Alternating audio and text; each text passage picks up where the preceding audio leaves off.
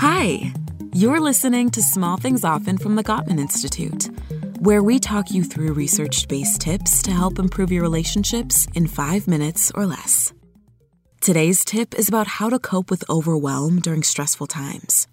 So, how's your relationship going as we enter the second year of the pandemic? It hasn't been easy, we know. With worry over health issues, financial pressures, or job loss, not to mention watching your regular routines disappear, many of us are feeling major stress. Add to that the fact that you're spending way more time with your partner, and even the happiest couples may feel the crush of it all. With these worries always lurking in the background, perhaps little things that never bothered you are setting you off.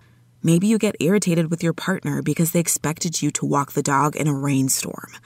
Or maybe you exchanged harsh words about something as mundane as to whether to order in pizza or sushi for dinner. We totally get it. The day-to-day stresses of the pandemic can cause you to feel all sorts of difficult emotions, like anxiety, anger, fear, and irritability, which can completely overwhelm you, and then, by default, impact your relationship. So what to do? First, realize you are not alone, and then follow these simple tips suggested by Dr. Ali Matu to help you cope with the overwhelming feelings caused by the pandemic or any crisis you're experiencing, and hopefully bring a bit of peace back into your daily life. First, be compassionate towards yourself and your partner. Did you meet a work deadline today?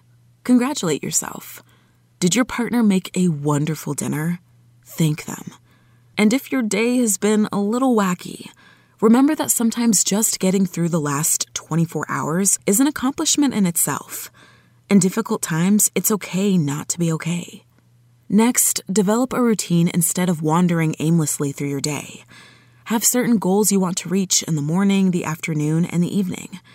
Your pre-pandemic routine is a thing of the past, but by creating a new routine now, you'll be able to get through the day without being overwhelmed or exhausted.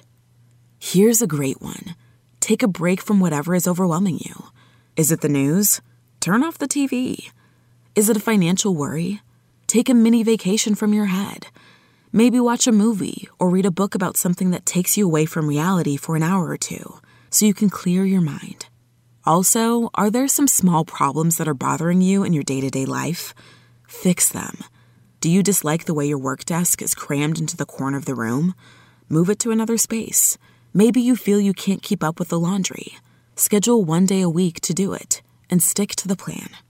Very importantly, be grateful. Gratitude is powerful stuff. It can lift your spirits in a millisecond. And if you like to write, maybe start a gratitude journal to jot down your thoughts each day. And finally, share your feelings with your partner. If you're struggling, let them know. And if they're struggling too, listen. It will help you both release pent-up emotions and bring you closer together. Today's small thing. Pick one tip from our list of 6 and start today to combat your overwhelming feelings. Share it with your partner so they're aware of how you're working to help yourself. Tune in to the next episode of Small Things Often for another quick tip from the Gottman Institute, helping you maintain and strengthen all of your relationships. So, you just had a fight. Now what?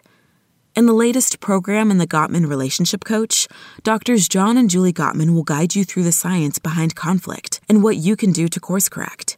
You'll learn how to stop conflict from spiraling by identifying the signs of flooding, what repair attempts look like in your relationship, and what triggers you and your partner. Visit Gottman.com/afterafight for more.